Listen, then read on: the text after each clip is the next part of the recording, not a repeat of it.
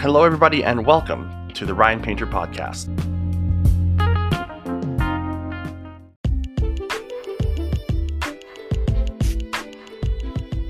Today, I sit down with Blaine Badiuk, professional tweeter and undergraduate student who's done significant coursework in education. Blaine is politically engaged, and in everything Blaine does, looks for nuanced and engaging conversations. Hey, everybody, welcome. Thank you so much for tuning in to this episode of the Ryan Painter Podcast. I'm your host, Ryan Painter. I'm so happy you are here.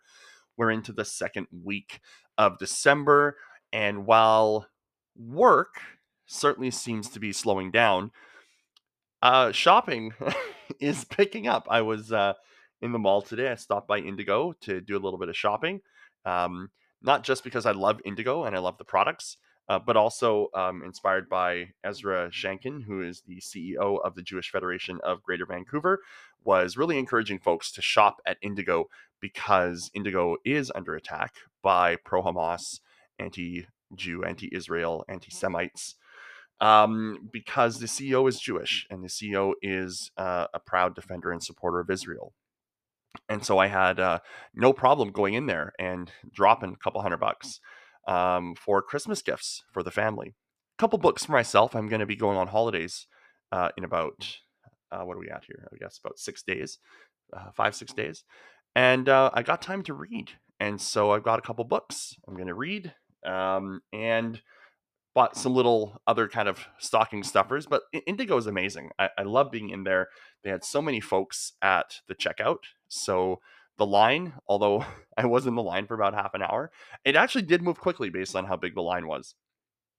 And it was great to go there and to uh, just look around and see everything that's there. Indigo has just the most amazing array of not only books but lots of lifestyle stuff and games. My wife is hugely into puzzles, so I got to get a puzzle and a cute little dumpling shaped stress ball for her, not because she's stressed but because the dumpling is really cute, and I thought it would be cute for her to have a little dumpling squeezy ball on her desk at work. I'm weird, whatever. I think she'll like it. So it's getting to the point where we're winding down the work and we're wrapping up the year, and a lot to be thankful for this year as we kind of get into that season of celebrating coming together, celebrating family, celebrating the year that was.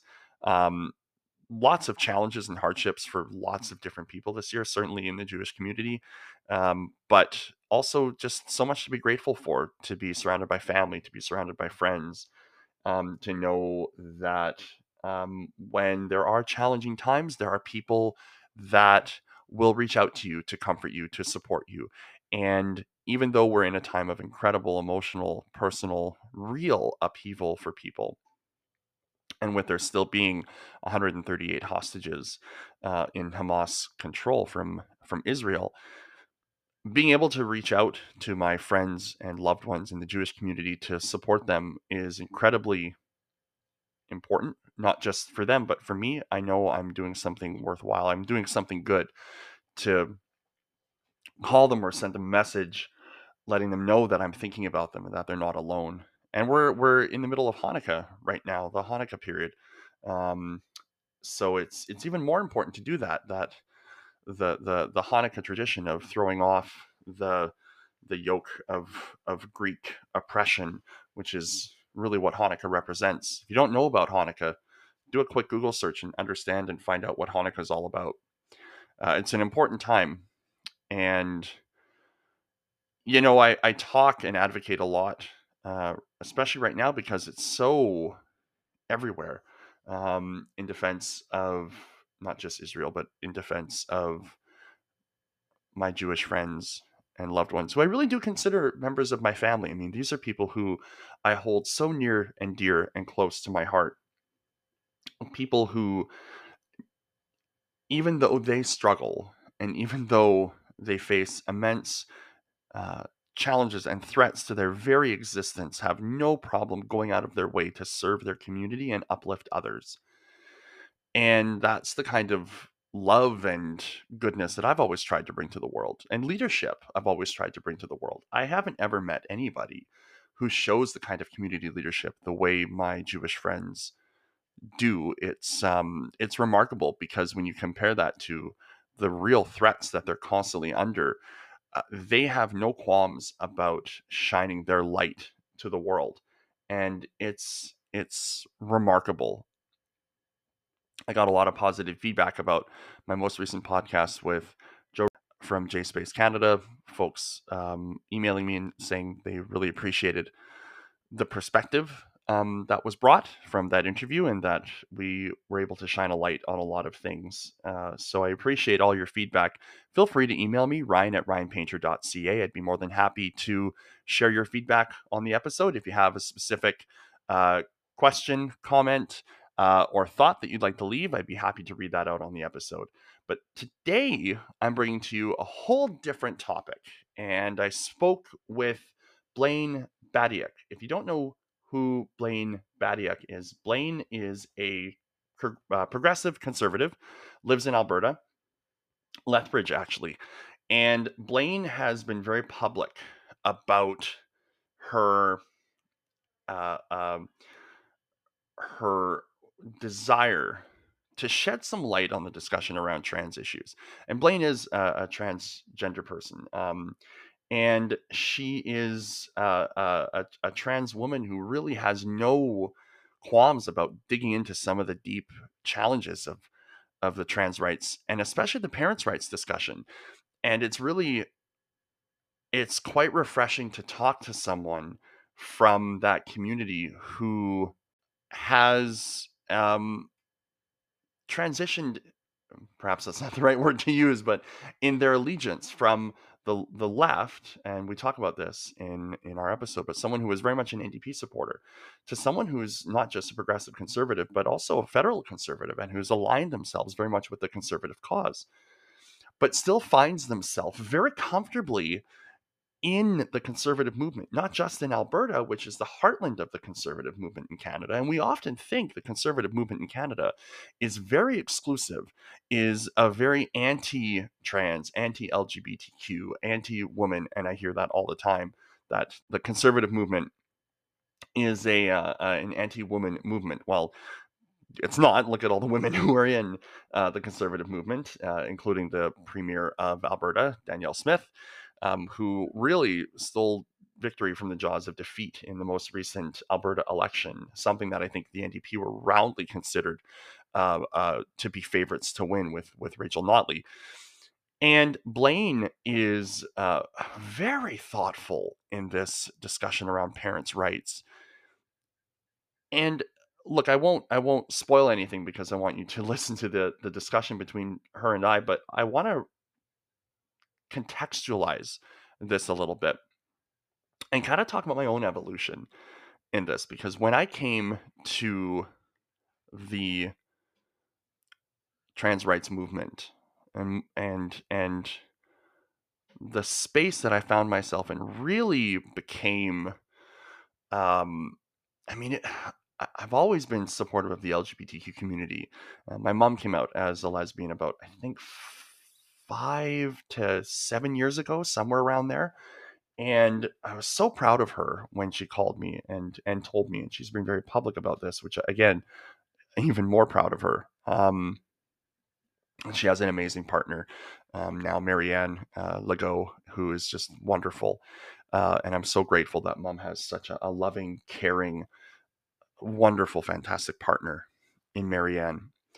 But, I've always been, certainly as a progressive, someone who aligned himself with the LGBTQ cause, and supporting the rights of the LGBTQ community.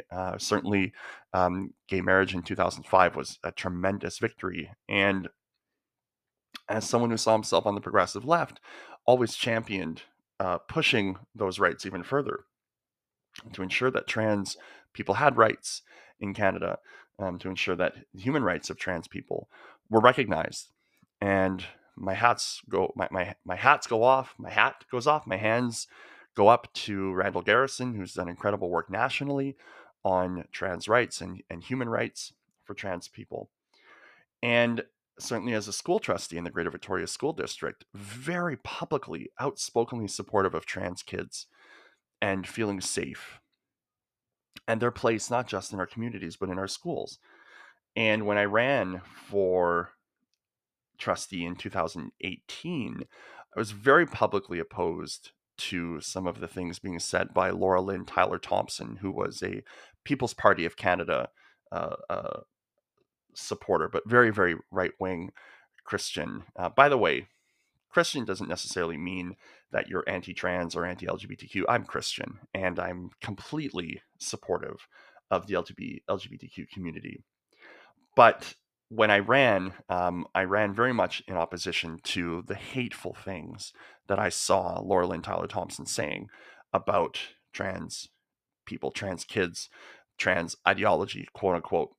Because what I saw at the time was really a shroud of hate and misunderstanding in a lot of the things that were being talked about and being really brought up in a tradition in the left of even talking about these things is hurtful and offensive. So the best course of action when this kind of stuff comes up is to shut it down because you don't want to cause hurt.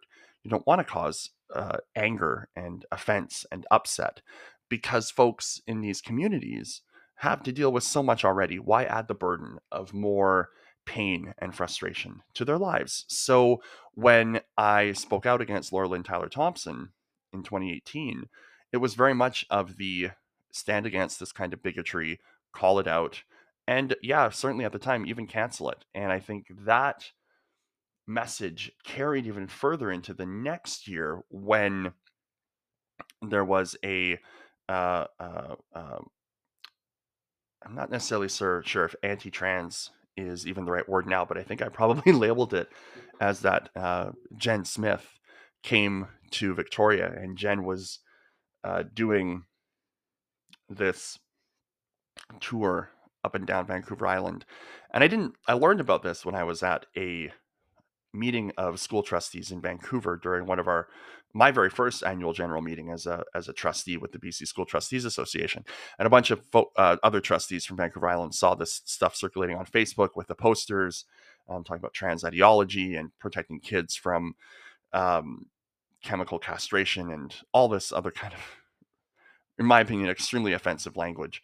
And were showing me this, and I thought, well, I have to do something. So I started organizing a protest in Oak Bay because I discovered eventually that this protest was going to be held at the Oak Bay Pavilion, right in the heart of Oak Bay. And so I organized a protest um, and was very public in the news and in media opposing Jenn Smith, saying that what Jenn was doing was hateful and that Jenn should be opposed. I actually made efforts to try to get it canceled. I called the mayor, talked to folks in Oak Bay, was really pushing to have the whole event canceled. It wasn't. Jenn Smith came. We had a huge protest outside. Randall Garrison was there. Morgan Auger, who's also a trans rights activist from Vancouver, was there. And we had a huge turnout. It must have been 100 people, some odd people there. And we had some speeches outside. And then folks went inside and managed to get the whole thing shut down. Police arrived. It was a bit of chaos, but it was relatively well managed. We had people all over inside and the outside trying to make sure that everyone was calm and everything didn't get too out of hand, and it didn't get out of hand. The police were there as well, so things were well managed in my opinion. And it's interesting because from that, I actually Jenn Smith tried to sue me for the commentary that I was using. Was thrown out of court, which is exactly what it should be, because freedom of speech is freedom of speech. Just as Jenn had the freedom of speech to say what Jenn was saying, I also had the freedom of speech to say what I was saying. So it's interesting because where I've come full circle in all of this is looking back at that, there were opportunities that people were approaching me with to actually debate Jenn. And I turned them down because I didn't want to give airtime to Jenn and what Jenn was trying to put out there in terms of Jenn's what I saw at the time as anti-trans bigotry. But as I reflect, you know, I'm getting to a point in my own life where I really, really am not I'm not a person who thinks that canceling is right anymore. I don't know if this comes as a transition to in my own kind of political beliefs, but I really regret the way I handled it back then during the Jenn Smith days. And let me be really specific what I mean by this. I wish at the time that I would have approached the whole thing differently. I wish I would have had offered an opportunity to sit down and have a discussion and a conversation with Jenn. If I had had this podcast at the time, I would have invited Jenn onto the podcast and had a conversation. Because I think where we've gone wrong, and the whole reason why I'm doing this podcast, is to have conversations, and to try to shut something down isn't the right way to go. Silencing and censorship is never the right way to go. I wish that I had approached it in a way, instead of trying to cancel the whole event, allow some conversation to happen. Because through those conversations can hopefully bring some enlightenment. And if it doesn't change any minds, at least we've had conversations. Now, look, I don't regret organizing the protest. I don't regret that at all. Um, the the event got shut down. That happened as a result of people going in and expressing themselves, right? Like, that's not something I can necessarily oppose, but I do wish I would have approached it differently and approached it as an opportunity to have a conversation and to help people learn from that conversation. You don't change minds and you don't change opinions by canceling. In fact, all you're likely doing is creating resentment in community, and pushing things underground is never the way to progress as a society. The best way is through bringing about conversations into the light of public scrutiny. And look, maybe I would have done a terrible job at the debate, or at the discussion. It doesn't necessarily need to be debate, but maybe I would have done a terrible job at the discussion. Maybe I wouldn't have handled well under the pressure. Who knows? Maybe, people would have found that Jenn won the debate. And that would have been, a way that I would have undermined the entire cause. I mean, who knows, right? But at the end of the day, it's about having discussions and conversations, not canceling and not shutting people down. And I've also evolved significantly. And if you've been listening to this podcast, you'll know I'm completely opposed, as you'll hear in the conversation with me and Blaine, any child under the age of 18 undergoing any kind of surgery to change their gender. I don't think it's right. And I think parents need to be involved in these discussions and conversations, because the more I read, the more I listen, the more I learn about what some folks are facing and experiencing after these surgeries, where you have men who discover well after these surgeries have taken place to transition them into women were never trans, they were gay. What a horrifying thing to have to realize, that through the attempt to discover who you are, and unbeknownst to you, you were pushed in a direction that caused you to completely change physically yourself. That's where I think some of the concerns that you hear around this chemical castration stuff comes in. And look, I don't agree with the phraseology around that. I don't think it's accurate. I think using that kind of language just further torques this whole conversation, which is entirely too political. We're talking about people's lives. And I don't think that kind of political rhetoric ever helps when we're getting into the details about these kinds of discussions. But the reality is that there are people out there who have gone through gender transition, and who have gone through transition surgeries, who have resulted at the stage of their life when they've gone into their 20s and they realize that they are not trans, that they are in fact gay, or lesbian, or bisexual. And it's incredibly disheartening to know that we're in a place where that's happening. And the way I think some of this could be resolved is by ensuring that parents are part of the conversation. We make this point in our discussion between Blaine and I, but parents know kids better than kids do.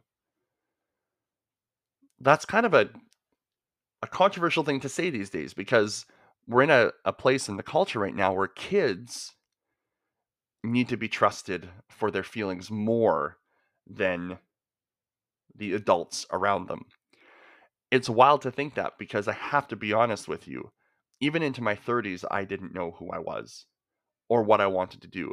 And that's a very uh, uh, straight, cisgender person, as they say. I can't imagine what it must be like trying to discover who you are in today's day and age in high school. And if you're not sure if you're gay, lesbian, bisexual, or transgender person, or maybe you don't fit that mold. Maybe you're a non-binary person as well. I think we need to allow space in schools for kids to find themselves without pushing them in a direction. And they need to discover and find themselves out and learn and move through that process without potentially inflicting life altering, unchangeable impacts on them. And that really is, I think, some of the thrusts of the conversation I have with Blaine. It's a fantastic discussion, a fantastic conversation. And I really hope that you listen to the entire thing because we go pretty deep on some of this stuff. And it's some of the deepest I've gone in conversations with folks around trans issues. So listen to the interview. And if you've got thoughts about this, please email me, ryan@ryanpainter.ca, or you can check me out on Twitter. Ryan L. Painter is the handle. And I'd love to hear what you think because I think these conversations need to be had. And I'm never going to cancel somebody for having a difference of opinion with me. I'm not going to shout them down. I'm not going to berate them. I'm not going to belittle them. I'm open to opportunities to have conversations. I think we need to have them a whole lot more. And so here is the conversation with me and Blaine Badiuk. Blaine, thanks so much for joining me today. I really appreciate it. Where are you in Edmonton right now, or whereabouts are you? Lethbridge, Alberta. Lethbridge, right. I think I should have remembered that. But for people outside of Alberta, sometimes, I mean, it's Edmonton or it's Calgary, and then outside of that, people don't really know. I mean, maybe Red Deer. If you were a fan of Royal Canadian Air Force, maybe Mike from Canmore. But I think beyond that, people don't really think too much about other places. Like, tell us a bit about Lethbridge. Like, what's Lethbridge like? How long have you been there? Yeah, Lethbridge, I've been here since fall 2019. I personally love it. It's only 2 hours south of Calgary, so you're at most 2 hours. So very easily able to go to the big city for anything you would need. It has most things you would need. Um, it's like a small town vibe with a lot of big city amenities, and the weather here is phenomenal compared to the rest of the province. It's December 1st and there's no snow. Um, and it's like very rarely we haven't maybe only had a couple of days below -10. So it's been much appreciated. I'm originally from northern Alberta, so I'm used to weeks of -40 and lots of snow. So this is a very nice change. Without headphones. Sometimes I think the headphones works and then it doesn't. I hate listening. I hate doing Zoom anything with like headphones in. Besides Twitter Spaces, that's the one place where I'm like headphones because I'm at home and just easy to go. But Yeah, you wanna keep the peace as much as you can when yeah, on because Twitter some Spaces. people say things. But that's good, right? Like that's part of why I started this podcast was really to um, have more conversations around anything and everything, and just to be unapologetically conversational. I think we've really lost something in the body politic today, and just kind of in general. It doesn't even really need to be about politics, like whether it's about recasting characters in Disney movies and things like that. It's just so difficult to have conversations about stuff without feeling like you're being put in a box. You're either for or you're against. It reminds me of George Bush when the war on terror happened, and you're either with us or you're with the terrorists. And it's like, no, there's actually a lot of in between there, George. Like, and so I wonder how you're finding things right now. Especially, I know you've just come, I say just, but about a month ago you came out of the United Conservative Party policy convention, if I remember properly, and I know you played quite a prominent role there around some of the conversations around parental consent. We can get into all that stuff, but I feel like just kind of generally, um, how are you managing a lot of what kind of seems to be like just a really acute polarization, not just in politics but in everything? Yeah, it's like, I think, possibly the top issue, I think, right now, because we're so polarized. And I think part of it is really like the social media algorithms and how it drives you further and further into the echo chambers. And like TikTok is the worst for that. It actually is like, some of the studies on the algorithms have akin it to psychological conditioning. Hmm. And and I think that's a real bit part of it. And then through COVID and some of that stay-at-home isolation, we kind of just fell into our own echo chambers even more. And then our politicians didn't help and chose to divide people. And so it's this becoming more and more generalizations. And what I try and do is I try and see people for who they are. And I don't, you label, if you call yourself a conservative, okay, that doesn't mean anything to me. What do you actually believe? That's what I tend to tell them, is that every person has unique perspectives, unique values. And I just want to get to that rich discussion. And unfortunately, that doesn't get promoted much on social media. Mm. I find, like, definitely DMs, I can have real good discussions, but like just it's echo chambers. You post them and then it's, well, everyone who agrees with it likes it or retweets it. What's that? And people don't often will hear from other sides too much.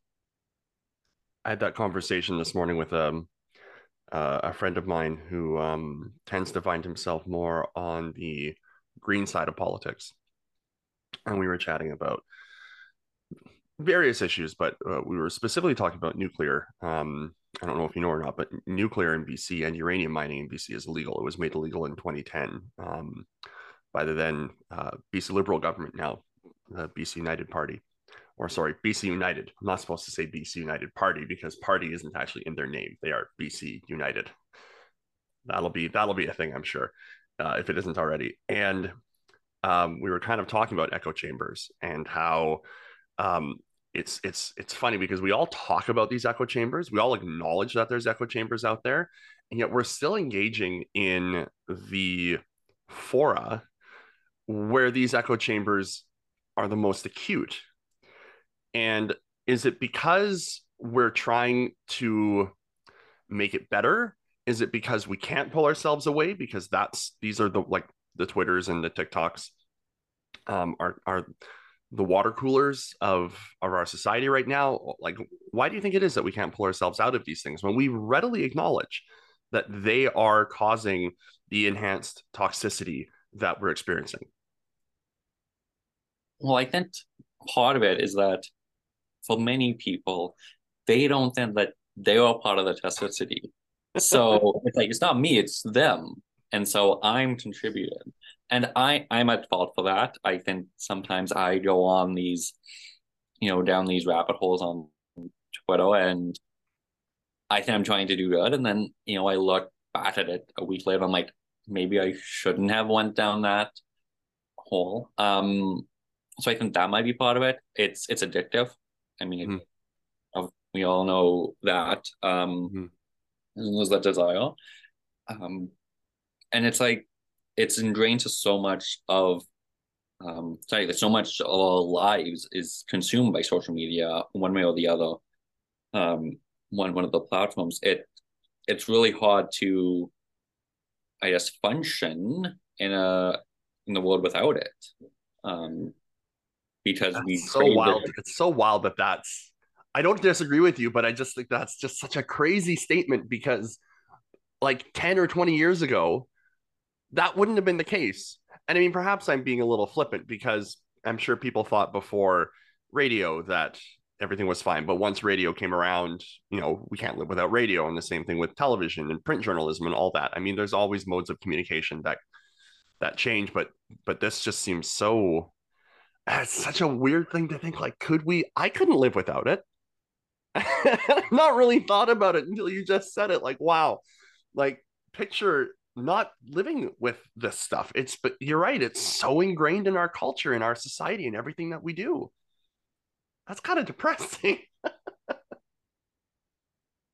Yeah, it is. I mean, it's so such a big part of our lives. And I know even for me, that I jokingly say Twitter's a part-time job for me. And And it it's doesn't pay well. no, not yet.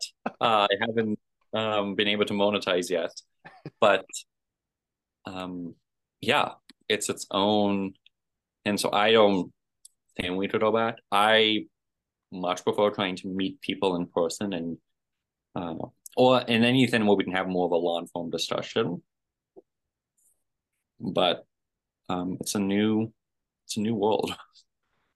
It is, and there does not seem to be an issue that can come up today that isn't extremely polarized. Here in Victoria, there's a in Centennial Square, there's a fountain that's been here since like the 50s, 60s. It's like an Art Deco revival kind of fountain. And there's discussion about turning it into a more accessible public space, getting rid of the fountain, maybe turning it into kind of a splash park, water park. And part of all this conversation is also happening around what that space has kind of turned into because it's used by a lot of people who use either alcohol or they're addicted to drugs or something. The space is very much. I would feel very comfortable saying people feel that space is not public anymore. It's been lost, and so there's a desire to try to reshape it, change it into something that's more accessible. But you have folks who are arguing, well, this is an art piece that's been here for a really long time, and it was commemorated and dedicated by the artist, who's I think since passed away, but don't quote me on that. And you have the other side saying, well, we really need to revitalize this space to use it, and it's the people who say we really need to keep this fountain are also saying, well, you're not really doing the work to address the opioid epidemic. You're just trying to do something to push people away or what. I mean, there's all kinds of different sides in this stuff. I never would have thought that a fountain would cause such a deep polarization and anger and animosity. But at the same time, that's just what you're seeing on Twitter.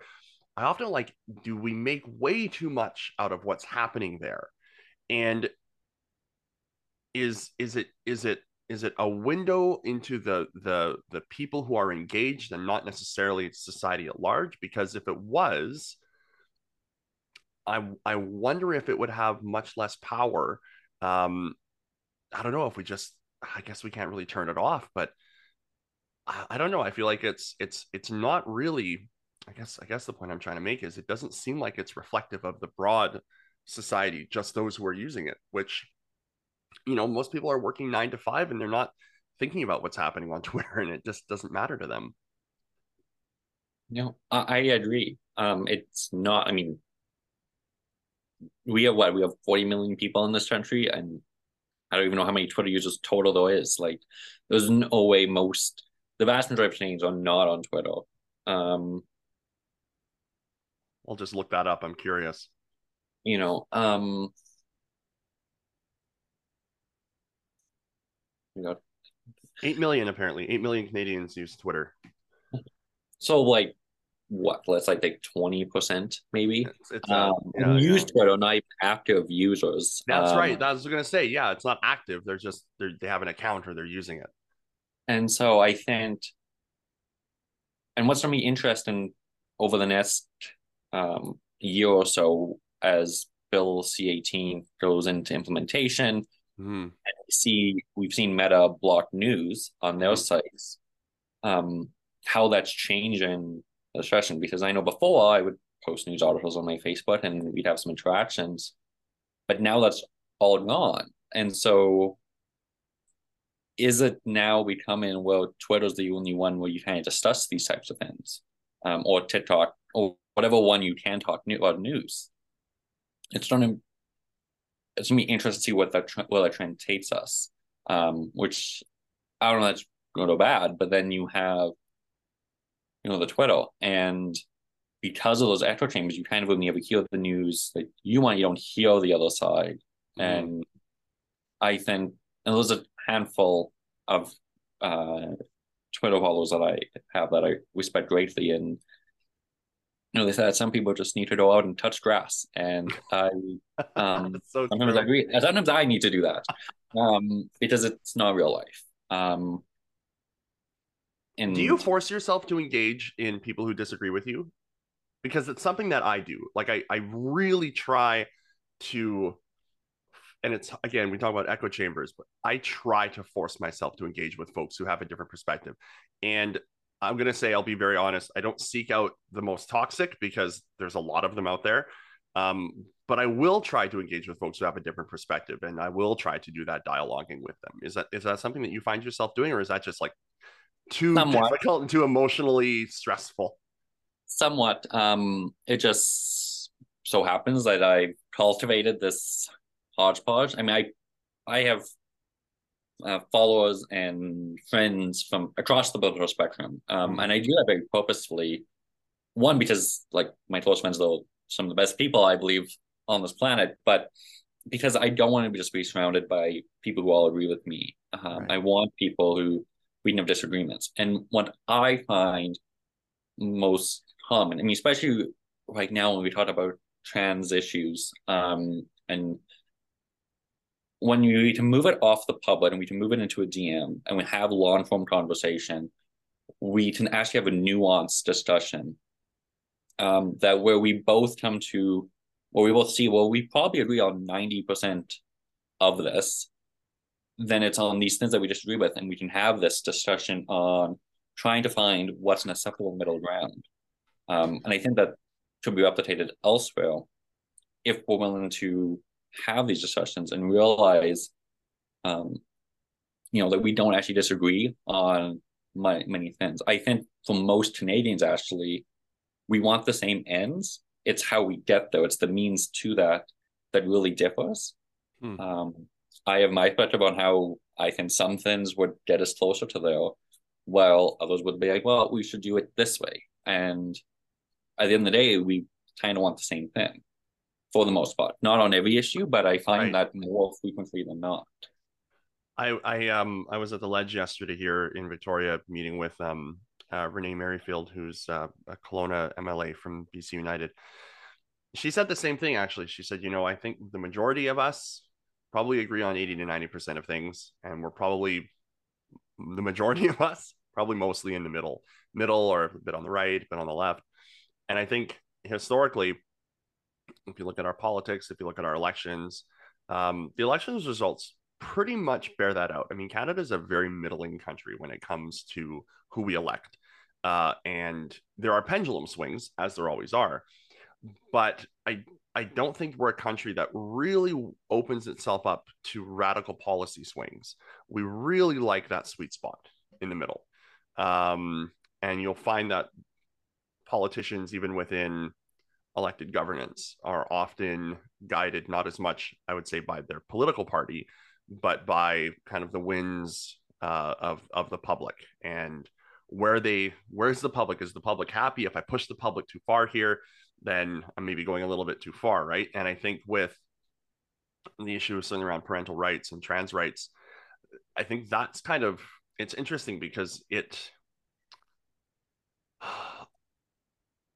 something that I've experienced a bit of an evolution in my own belief system, activism, and it's something I have conversations with, but you know, I don't know how familiar you are with Victoria, but I've had conversations with folks who do not want to have discussions about this stuff in public in Victoria because they feel that if there's even a wind of a conversation about this that comes back to them, they'll be ostracized. And so they're terrified about having public chats about this. And so the conversations that I have are typically through DM or on a phone call or a beer somewhere far away from wherever anyone's congregating. And what a sad state of affairs that we've gotten to where we're worried about being canceled for having a discussion. I just can't, I don't cotton to that. That's just, it's a bizarre way to be.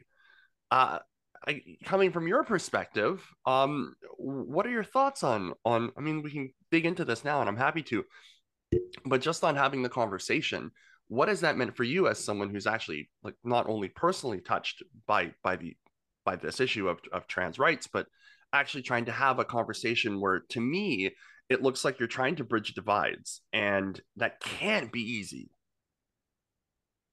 No, it's a challenge, but it is, I think, like the most important challenge that I'm faced with right now to bridge this divide because we can find a pathway forward that accomplishes all what we want. Um, I I as a trans woman, I do not believe it is transphobic to raise questions. Asking questions should not get you canceled. We should welcome the opportunity to have discussion. And it's very often that it's actually straight people who then call straight biological, like biologically congruent gender, cisgendered, if you want to use that term, who actually then claim that somebody's being transphobic. It's not actually often someone from the trans community who's like, oh, you're being transphobic. And that needs to stop. We can advocate for mostly for ourselves. We do need allies, but that's means giving us the space to have these discussions and this, yeah, the space to do that.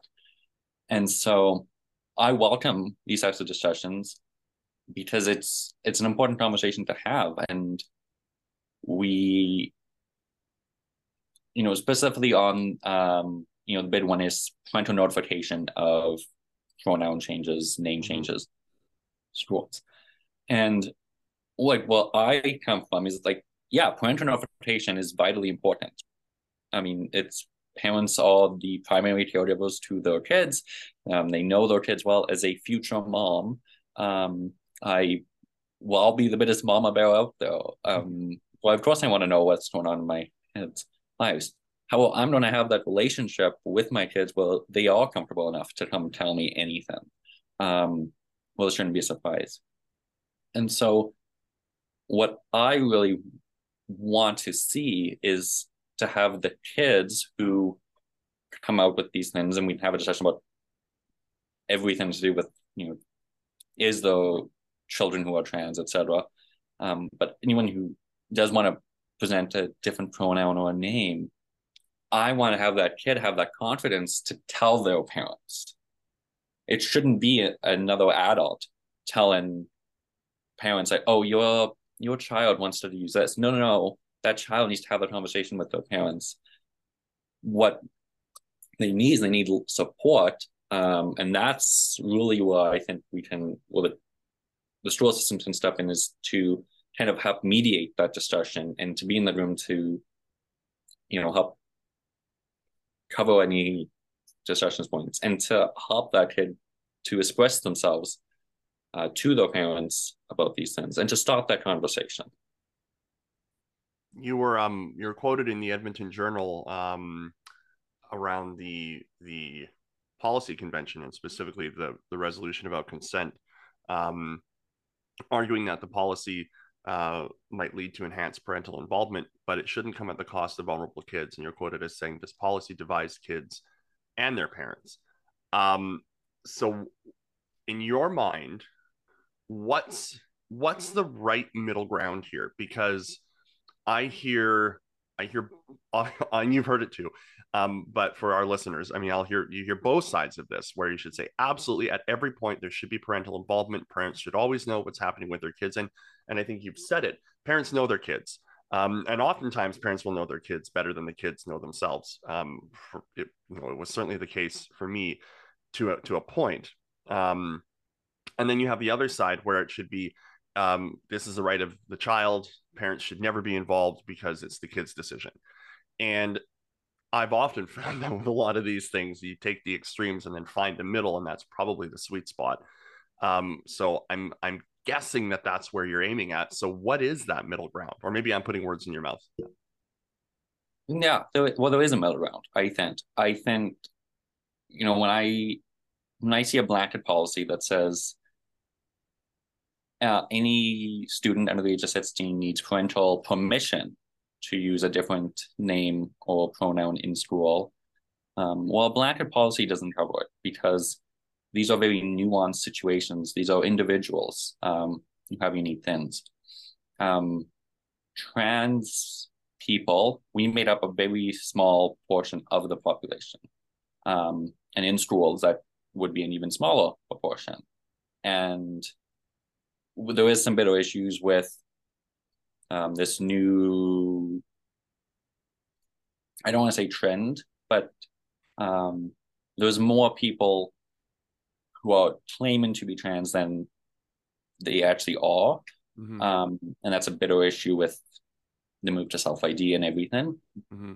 But what some things that I would like to see in a policy would be, if a child comes forward and says, I would like to use, these different pronouns, well, then it's told, well, don't I have to confirm with your parents and see how that, yes, if the kid's worried, well, then it should immediately go to mental health professionals, mm-hmm.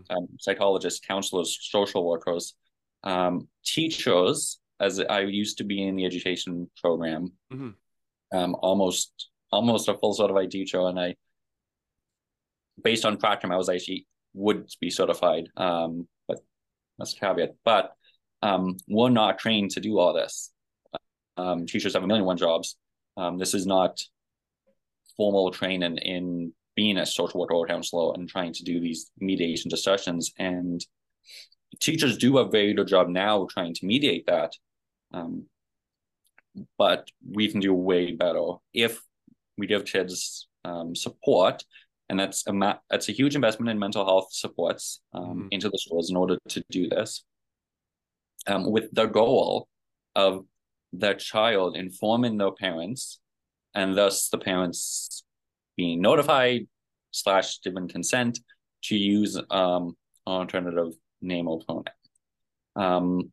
Now, and so that's what I would like to see. I think age plays a role in that. There's a big difference between a 6-year-old and a 15-year-old. Mm-hmm. And under a policy that says everyone under the age of 16, you treat them all the same. And that's not reality. A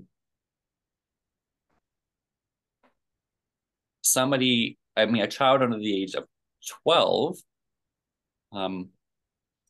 might show signs of gender incongruence, but that doesn't mean they're trans at all. And I think any kid who comes forward and says, I'd like to use the pronouns, that doesn't mean they're trans automatically. Mm-hmm. It's part of their self-identification, self-discovery that we all went through. We all go through in our teenage years, figuring out who we are, figuring out our identity. Just because you want to use a pronoun does not mean that you are trans. And I think what's happened is we've now went to this new extreme where we used to have these very rigid gender norms. Mm-hmm. And then we allowed some more flexibility. And now we went to this extreme where if a child shows opposite gender norms to themselves, so, if what you would used to be called a tomboy, mm-hmm. was voice, and then, well, now it's questioned, well, then you might be a trans boy. No, you might just be gender non-conforming. You might just be incongruent to your gender. You might be expressing your gender in a different way. We shouldn't be pushing kids into these boxes. We have to let kids be kids.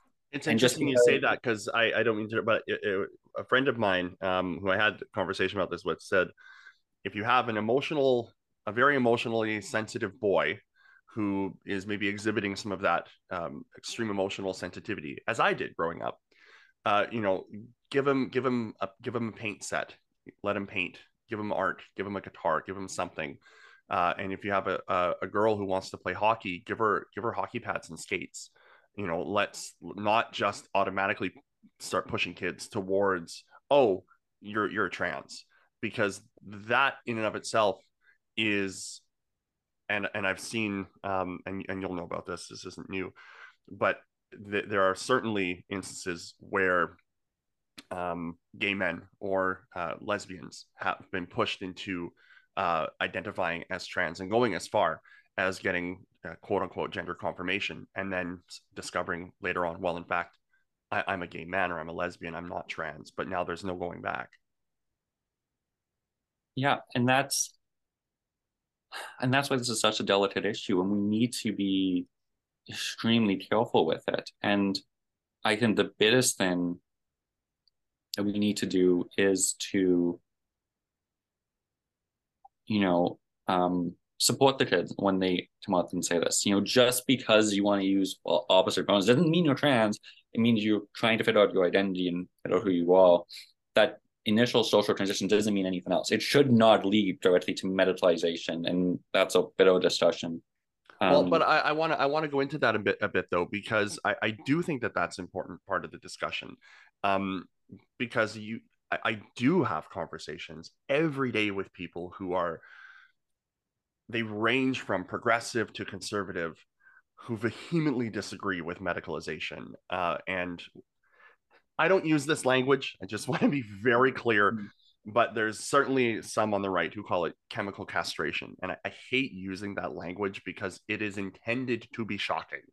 Um, I understand that there are some who genuinely feel this way. I get that. And that's why I try not to be judgmental. But I also, you know, let's use language that perhaps doesn't isn't so immediately jarring for folks. But we'll put that aside for a second. I think there is increasing broad agreement, and you can correct me if I'm wrong, you'll probably know better than me, that moving so quickly at such a young age towards medicalization, towards taking hormone replacement therapy or puberty blockers or all this other stuff at such a young age, is not in the best interest of these young kids who are trying to discover who they are. Yeah. What it's a very nuanced discussion, I think. You know, and there's a range of opinions and perspectives on this. I mean, I'm very firm. I think, I mean, 18 plus, you are an adult, you can do what you want and what your doctors believe is best. I think, you know, when we talk about minors, well, then we have this variability and these levels of things. So on one hand, I believe that like the child, the teenager in question, the doctor, those psychologists, and their parents are in the best position to make these decisions. But I would want it to be all four, if they're agreeing to something like this. But you know, we've now pushed it too soon. So some like benchmarks, I've always said I am opposed to an outright ban on it. I can understand where that's coming from. I would want to install safeguards into place to protect kids and ensure that only those who absolutely need it are getting this. I'm firmly against gender affirmation surgeries for minors. And I believe that for all teenagers. No girl, whether it's a trans girl or a biological girl, should be allowed a breast augmentation until they're over 18. It's a blanket rule. You can wait. There's no need for that. So you have absolutes in some cases, but not. Yeah. It's not. You're like you're saying. You're being nuanced about it. Yeah. Yeah. So surgeries, you know, those can wait. When we talk about HRT, there might be a role for that for some teenagers to start on to. I believe, like, you know, as I said, the doctors, the parents, psychologists would be in the right position to help determine that. I never wanted to be able to be done without parental consent. Definitely not until 18, and then you can do what you want with doctors' consent and the role of psychologists and possibly psychiatrists in that, but especially for kids and teenagers specifically. No, I mean, there was this story of this 10-year-old in Manitoba, and I don't know all the details, but no, there's no, you haven't even started puberty yet. I have some concerns with that. Yeah. So what I would like to see is some safeguards put into place, and that's a discussion from within the medical community and the psychologists and parents. And I think trans people can have a role in that as well, to understand why. As a trans woman,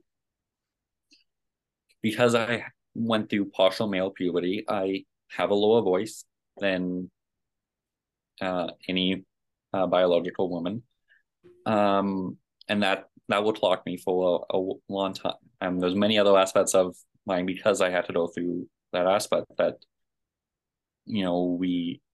if I would have had the opportunity to be puberty blockers and prevented that, then would have been a different outcome. But would that have been the right outcome? I don't know. I can't play hypotheticals like shoulda, coulda, woulda. Yeah. Hindsight being what it is. But I mean, knowing yourself and knowing where you're at now and where you've come from and what you've gone through, none of it being easy. Would you say back then, and again, hypotheticals are always difficult, so forgive me for putting you on the spot, but would you say back then that it would have been reasonable for you to want to start HRT or puberty blockers or however it is, and forgive me, I don't know which is which, for who, but to have that conversation with your mom or with your dad or with your doctor or parent or guardian, and that is a reasonable thing to do, because there really does appear to be quite a bit of concern that these decisions are being made in schools by teachers without parental involvement, without doctors' involvement. And I don't think that that's accurate because, and again, I don't know, but I'm sure that there's not a lot of kids out there. In fact, I would be surprised if there were any who are having surgery or who are being put on hormone replacement or puberty blockers without consent and discussion with a doctor. Am I naive there? Well, I mean, a doctor has to prescribe the medication, so I mean, it would have to be a doctor. I believe there's no case where it's not parental consent. But if it is, that's a full stop in my opinion. Because no, you do need that. I want safeguards in place. So you're saying in order for someone who's under 18 to move forward with that kind of process or procedure, parental consent is a must. Yeah, well, yeah, to move forward there is permanent aspects to HRT. There was a really big push to saying that puberty blockers were fully irreversible or fully reversible. They're not. There is aspects that are reversible. My doctor was very clear with me before I started on what happened, and I took necessary steps to protect what I wanted, and before doing that. But I was an adult and able to fully think about what I wanted. And so because of that, I want those safeguards in place and things like showing signs of gender dysphoria for multiple years. Right. And so it's not just I feel some way for 1 month. All right, mom, let's go talk to the doctor and get on HRT. And not just a doctor; it needs to be a psychologist, right? As well. It is being trans is not an identity; it is a medical condition that the transsexual community lives with, and we treat it with transition because we have diagnosed gender dysphoria. In the past, would have been gender identity disorder, sexual dysphoria, depending on which DSM and everything you Is that a choose. perspective that's universally held, Blaine? Because I feel like that isn't a perspective that's universally held. No, it's That not. yeah, It's which I mean, you may be one of the first people to actually I have a discussion with who's actually said that out loud, which is I'm not going to say shocking, but it's certainly interesting to look at that perspective. So, what makes you say that? And because it does seem to be a bit of a departure from, I guess, the generally accepted norms about transgender identity. Is that, well, this is my identity, so this is the way I'm going. You're saying no, it's not. It's a medical condition where transition is the therapy for it. well, I mean, historically, so like specifically trans women, we've existed forever. Um, there was um, those connections you can make to our that um, there was we kind of existed in like the time of Jesus, 2,000 years ago, Mm, and before that, very differently mm, because the medical stuff was very differently. But mm, like transsexual women existed for over a century, and for the most part, we integrated into society just fine. Um, it was when the removal of some medical gatekeeping and the move to self-identification, um, just really in the past less than decade, where we're starting to really see some of these newer issues at play. Um, I um, yeah, I view it as a mental health condition that the treatment is to transition, medically transition. Um, and there's a growing group of um, trans people who believe in this, who mm. believe in that perspective, um, because it's trying to acknowledge facts and not just identity. It's part of why like it's been LGBT for so long because it's being lesbian, gay, bisexual. It's core to who you are. Mm-hmm. Um, it's not an identity; it's who you are. Being Interesting. trans is core to who it's not an identity. I would love to be able to fully pass and fully integrate into society and no one ever know I'm trans. That used to be the goal, Mm-hmm. was to pass and integrate. That Right. used to be the universal goal. And for some of us, it very much still is. It is my constant goal. But it's kind of moved away with an expansion and self ID, and then some of the other uh, things that have fallen into the umbrella of being trans. It's interesting. You're giving me some really interesting thoughts here because I look at I've been exposed to a little bit of the desire for LGB to be kind of hived off from the T, right? Like there's that move to have LGB on its own kind of categorization or as you rightly say, that core who you are, have the TQI plus or whatever be off in a different space. And within that group, it does seem to be very much, well, we have, those of us who are lesbian, gay, bisexual, we are very clearly core to who we are. And this transgender thing, who some folks on that side would say, and I think maybe you're kind of alluding to this, those who are pushing it more as an identity ideology as opposed to an actual core to who you are, a medical thing in which transition is an aid to that. But even within the trans community, it seems like you're saying there's even debate amongst yourselves in terms of how to categorize, how to have these discussions about where you fit within the LGBTQ, all of those kinds of things. And it sounds like and I don't mean to say this as if it's something conscious, but it's or unconscious, but you're very much kind of positioned in a place where you're saying no, that it's not what's being kind of popularly portrayed out there. By a lot of perhaps well-meaning people. In fact, this is something that is really important. It is really medically um, important to understand and conceptualize, where there needs to be parental involvement, there needs to be psychological doctor involvement, and there needs to be a lot more care placed around this than what's currently being done, because at this point it's very political. And the more it's politicized, either by the right or by the left, I would posit, the less genuine care and concern there are for people who are dealing with this. Yes. Yeah. It's the more that's politicized and the more both sides push, the less the less space for us in the community to actually speak about it there is. Because we're being pushed into one side or the other, and it's not. It's this issue in particular, it's so nuanced, and it's not a one size fits all the time.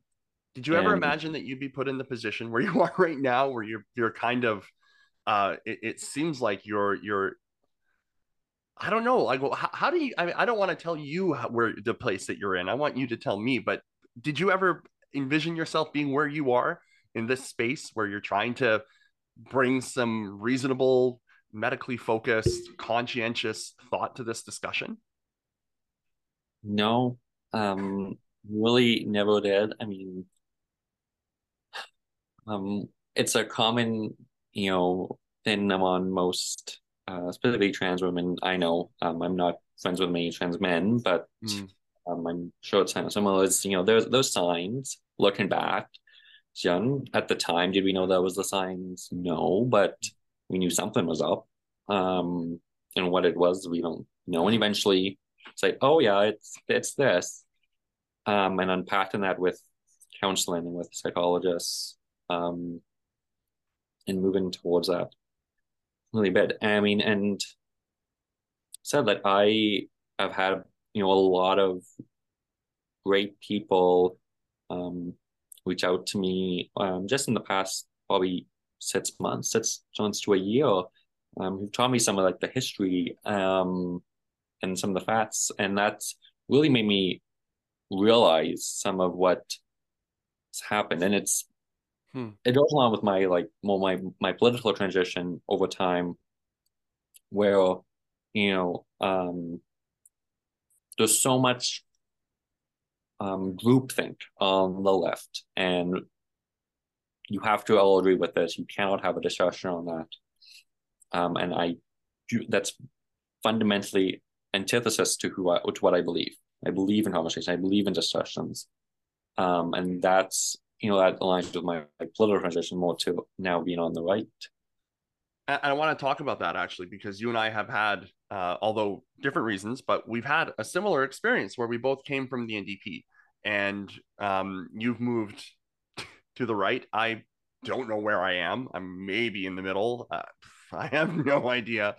But kind of similarly, I would suggest both became very disillusioned with the, I think you correctly call it groupthink, echo chamber, the demand for adherence to one way of thinking that exists within the NDP.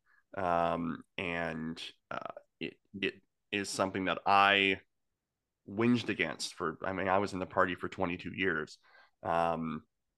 And I was, on the executive level federally and provincially, and I was a campaign manager going all over the country. And it's just something that after a while, I just couldn't manage it anymore. So I'm curious about you and how you found yourself in that political shift of your beliefs. I want to suggest that perhaps your values didn't change, because that's kind of how I feel. I feel like my values didn't change. I just felt that the place where I was putting those values had shifted. But I'm interested in what you think and how you feel. That's definitely part of it. One thing I did as I went and I found the vote campus from all the prior federal elections. Oh yeah, right. And I answered the questions almost the same way each time. I mean, the questions were different, but I answered them pretty much the same way how I'd answer them today. And I slowly saw my dot move further to the right. And that's kind of the political spectrum, how it's shifted. Interesting. I came into politics really interested in politics in 2011-ish. I really loved what Jack Layton had to say. I grew up poor with practically a single mom, and for the last few years of my childhood as a single mom. And so when he was talking about things like cutting, GST on home heating and cutting Miss Spencer's credit card fees, phone payments, like real, real core issues, and real every pocketbook stuff, like stuff yeah, that people deal with every single day that can actually positively affect people's lives. and like every family having a family doctor, because I lived in northern Alberta, Grand Prairie at the time. We had a family doctor shortage back then, and they still do now, and it's just on worse. So, like, these things kind of was core to what I really believed in. And so then I like drove into more NDP ideology. I never joined the party, but I joined various parties over the years to be involved in leadership races. But it was after the 2015 election federally. Well, that was my first time ever voting, and I did vote for Mulcair and the NDP. I voted in my Northern Alberta riding, so 72% conservative. But I felt in that election, and I was young. I was, as I said, that was my first time voting. I was 18. I felt Harper needed to go. What hindsight is, 2020, but and I just didn't trust Trudeau, and I felt Mulcair had a better plan for the country. And then we saw over 4 years what the Liberal Party did, and specifically being in Alberta and seeing what they've done, it was like, no. And then the NDP went really down to they went even further left, and they drove into this, I don't even know what to label it, at the federal level. It's just the full embrace of identity politics is what happened, and it's something that you're right. Like it's hard to put a beat on it, but that's what it was. And I don't know if it was right when Jagmeet came in or if it was just shortly after, but it's absolutely what happened. The party embraced identity politics, and I feel like it's because they were really kind of embracing this university leftist perspective of things, primarily, I think, in Ontario, who were really kind of driving this identity focused, performative deference to folks who have identity. It's this binary of there's the oppressor and then there's the oppressed, and that's it. That's all that exists, and that's just not how the world is. It's not, and that's this keep pushing, and I didn't align with it.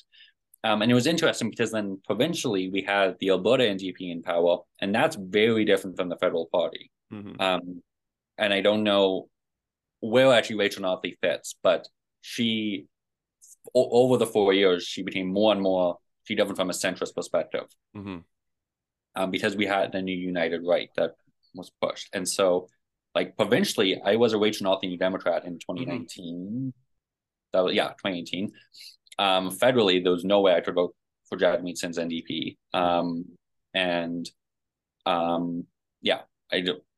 That's who I voted for. But I didn't vote for Andrew Scheer either. I didn't trust him. He was a little too SoCon-ish for me. But I had kind of firmly moved to the centrist. I declared myself to be a radical centrist at that time. That's a good one. I like that. Radical centrist. That's good. And then, during the pandemic, and seeing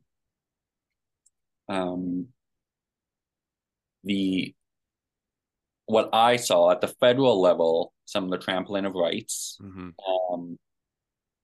and seeing this division, it really pushed me to think about what do I value most. And for me, being a trans woman, I was free to be who I am.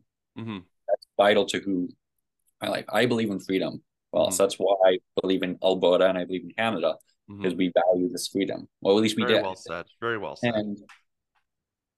And so over the time, I've was like, well, now I'm trying to fit in more in the conservative party. And so at the federal level, we had that leadership race after Eamon O'Toole. And O'Toole did something really important for many things. He expanded the party in such a way so that people like me specifically could finally see themselves in that party. Mm-hmm. How did he do that, Blaine?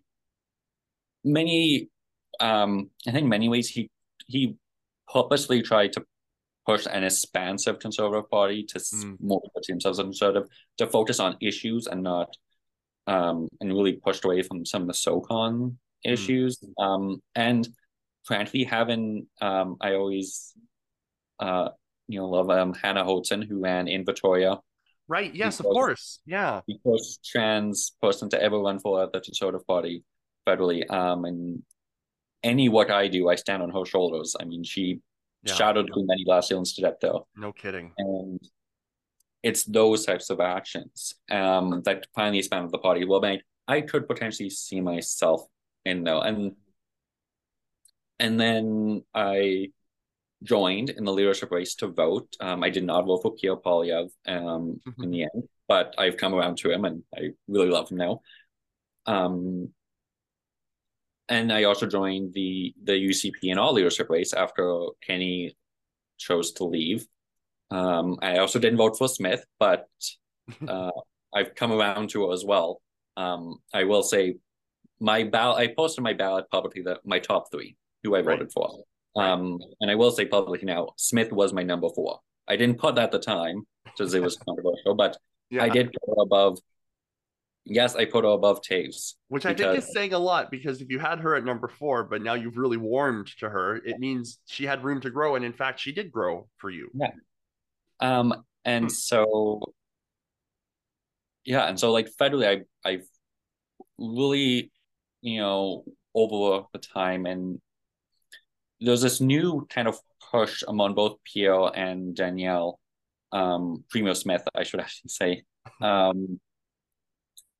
for this freedom, very central to what it is, and being compassionate conservatives. And that really rings true to what I believe in. And what I realize and what I believe in economic conservative values. I do believe that less government in the economy, lower taxes does produce better wealth for everyone and a better quality of life. But socially, I'm a libertarian. I want less government involved in my personal life. I don't believe, especially as a woman, I don't want the government telling me what I can and cannot do, especially as an adult. But same, I don't want government telling me I have to be vaccinated or not, who I have to marry, who I have to pray to. I don't want the government involved in those aspects of my life. Freedom is freedom, period. It's not freedom in this case, but not freedom in this case for you.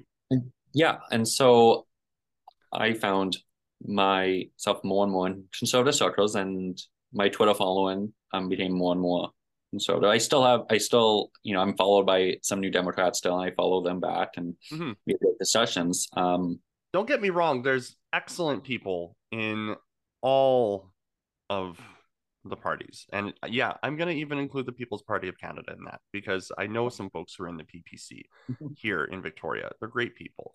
And this is part of the problem. Just because you have a party membership or you belong to a party, it doesn't mean that you agree with 100% of what that party espouses. A lot of joining politics is aligning yourself with the party that you think best represents you. It doesn't mean that you're going to agree with every single thing, but I feel like, again, in our kind of going full circle to how we started this, in the age of polarization, when you align yourself in one direction, it means you align with 100% of what's there. And that's just not true. As human beings, we're far too nuanced to be put in that kind of corner where we have to make excuses for things that we don't agree with. It's okay to align with a party and disagree with some of those things. Now, if you end up disagreeing with a whole lot of them, well, it may be time to move. So I really value the fact that you are quite open about saying, yeah, I've got people from all across the spectrum who I talk to.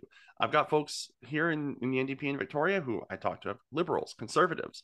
And that's something I've all, when I was elected to school board here and I was the school board chair, it was the same thing. I had I had donors from across the political spectrum in my campaign. And it's because I've always been first and foremost about talking and having conversations. Um, and I'm really happy to hear that it seems that you found a place where not only was there space open for you to be who you are proudly, but a space for you to have dialogue and conversations. You're not being tokenized. You're actually there because you want to be there and you can engage and be part of those conversations. I hope that that's fulfilling for you because it should be for anybody who's in politics. Yeah. Really, exactly. That's what, that's what I really love about most conservative circles is there's no tokenization. In fact, like we are antithesis to it. And that's true. So it's, anything I get within conservative circles is on my own merit, and it's through discussions and dialogue. Like in Alberta, I was very public in the 2023 election. I had a hard time choosing who to vote for, and there was some issues at play. Well, I eventually did end up voting for Rachel Notley's New Democrats. Once again, because she did present as the more centrist version. But I've said today, if an election was held today, I would gladly vote for Danielle Smith's UCP 100%. I've already committed I'd be helping campaign for one of my ridings here because I believe in one of the potential candidates so much. And apparently, the UCP will likely be the governing party for a decade or more in this province. And so it is the party in order to win about the change and the values if we believe in it. And, because I believe in the economic freedom and the big conservative values and the broad, then we can have a discussion on nuanced policies. And I was at the AGM and I spotted in some policies.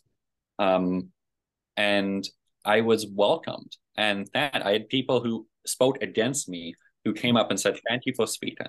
Wow. And you'll never get that from the left in an NDP convention. That will never happen.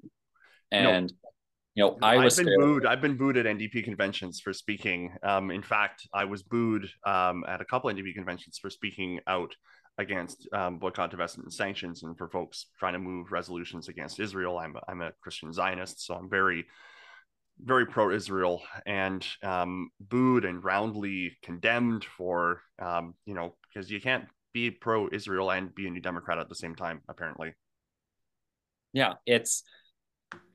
And was the thing is like I was fully prepared to go to the UCP AGM and be potentially hate crimed out of the building.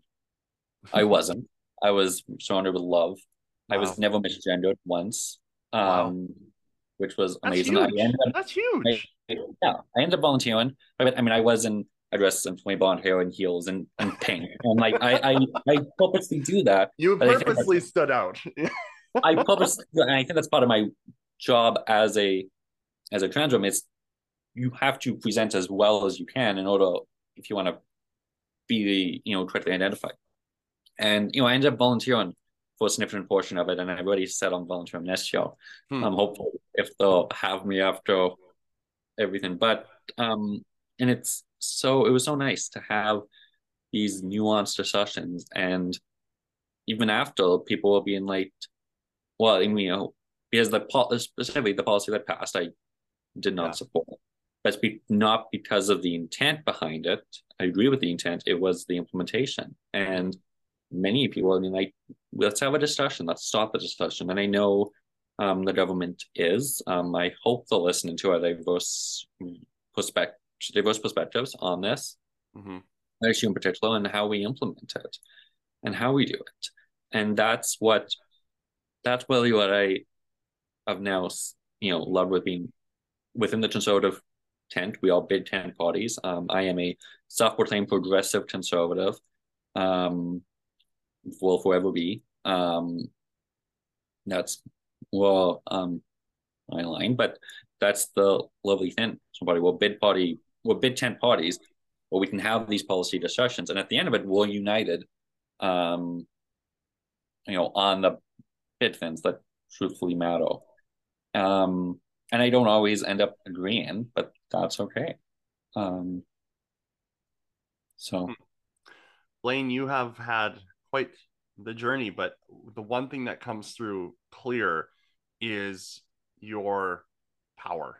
You sound, and the presence is one of confidence, of assuredness, and just power. It's actually quite inspiring. Um, I love seeing that because I've become quite cynical about politics. And it's really encouraging to see somebody who is breaking their own glass ceilings in their own way and is choosing, instead of being cynical about it, to actually step into what could reasonably be considered the lion's den and holding your own. It's pretty remarkable. yeah, I'm willing to. I mean, I've always, especially after in September, the September federal convention. I didn't attend, but I watched virtually, and when they passed two anti-trans motions, and I did make that viral tweet that said, those delegates shows no room for me in the party anymore. And I'm like, wait, that doesn't mean I'm not voting for them still. Like, no. And I really hate it when those on the left say, how could any LGBTQ person vote conservative? And my Indigenous friends did it too. How could any Indigenous person? And we can't stand this tokenization. We don't believe in identity politics. We believe in bitter values and bitter issues. And because you've actually accomplished nothing on the left trying to on these issues, we actually want to try and get somewhere. And so that's kind of a side note, but don't know where I was. Well, how about a question for you to wrap it up? Are you going to run? Because you've got that in your future. I don't know if it's 5, 6, 8 years, whatever it is, but I mean, it sounds like you've got a fire in your belly. I fundamentally believe that politics is part of my calling. It's not my only calling. I really don't like people who think politics is the only and one calling. But it is part of it. Will I fit into the political system? I don't know. I can't say I haven't thought about running. Definitely have. We'll see where the time comes. On what issues. The core of my issue is the policy that I care most about is education, with background being almost becoming a teacher, and and the true belief that education is the great equalizer. It is the great opportunity giver. I fundamentally believe that we can really do a lot of good work there to truthfully move our country and province specifically forward. And so where I can contribute, I always have, and I'll continue to do so. And I enjoy it. I've always enjoyed politics discussions. It's my point, but that's my map. And just we can make real progress on trying to, as I always say, move our country forward. And I believe that for the most part, conservative policies are the best way to get us there. And others will disagree, and that's great. That's what elections are for. And we'll have one of those soon. We certainly will. Well, BC, we have one next year, and I think given the BC Conservative Party's clear ascendancy, they've come out very strongly against SOGI, the sexual orientation, gender identity suite of resources that has been in existence here in BC since I think 2014 or 2013. And they want, what they're saying is less politics in education and more a focus on actually educating kids. And they're not saying no. At least this is what I think they're saying. They're not saying no discussions about these topics, but let's focus it more on the bullying side and less on the political soji side of things. So it'll be interesting to see those conversations play out because they are going to play very big in the election here next year. So it'll be fascinating to see how that falls down. I think the BC right split is going to be very interesting because I mean Alberta faced that, and we ended up with the Rachel Notley government for 4 years, and then they united together. So it'd be interesting to see what ends up happening if the BC United party and BC Conservatives. If I was in BC, I'd probably fit well into the BC United Party. There's some things on the Conservative side that went a little too far, but I don't know everything about BC politics and where it fits. But I mean, especially in BC, from what I see, a split right will give the NDP an even larger majority. So be interesting. And it's hard to see how that doesn't happen right now. I mean, a year is a long time in politics. A week is a long time, but a year is a long time. We need to have an election next October, so who knows? But I think you're right. I think you're spot on. The BC NDP is essentially walking into a victory with the split that's here right now. It's going to be almost no contest. And yeah, go ahead. And like when they brought up, and that's the Soji issues and everything. Like for me, what I want in education, and it's always been my mantra since when I was a student K-12, when I was spending 8 years trying to become a teacher, when I was teaching in the classrooms, it was kids first, always.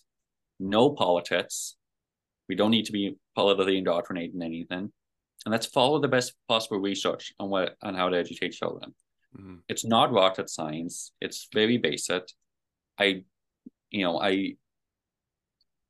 are cases across the country where we've seen there is some more leftist indoctrination. I will not deny that is possible. I really don't believe it's happening much at all in Alberta. We have a very different system and values here, but there's that. But then the solution is not to start indoctrinating from the right and start imposing. Yeah, then that's not right either. The solution is to just follow the evidence and the best practices, as I think you really astutely put it.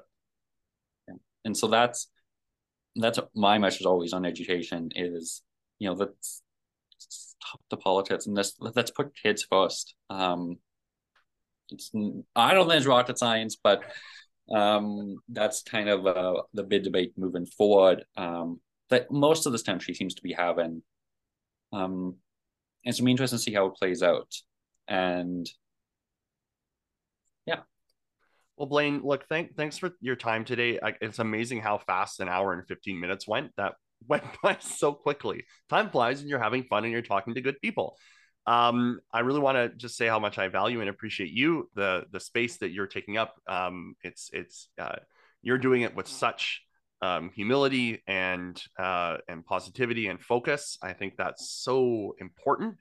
And did you have anything else you wanted to say before we signed off? No, thank you so much for having me and trying to bring nuanced discussions again. We need it. We need discussions, not division. We need conversations, not cancellations. And we can do this if we're willing to be bold enough to talk. And if I can leave anybody with anything, it's to talk to one another. Genuinely talk to one another and listen to one another. And you find you mostly agree with each other. So that's an excellent note to leave on. Thanks a lot, Blaine. Appreciate it. Appreciate you. I hope that you're heading towards some good holiday time and you get some downtime, maybe away from Twitter. Hopefully, I'm going to try to.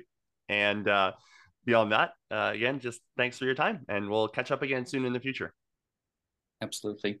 Take care.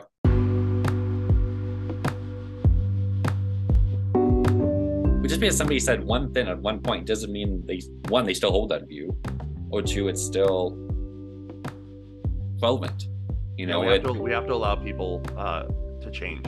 We can't lock people into their perspective. We have to give that. Like us, like we change. I mean, yeah. So what? And I mean, and it's always hilarious. Make us bad people. No, always hilarious coming to in such and sort of circles, and they're like, "Well, why are you here?" And I'm like, "Well, to be honest, I'm not a lifetime conservative. I used to be a New Democrat."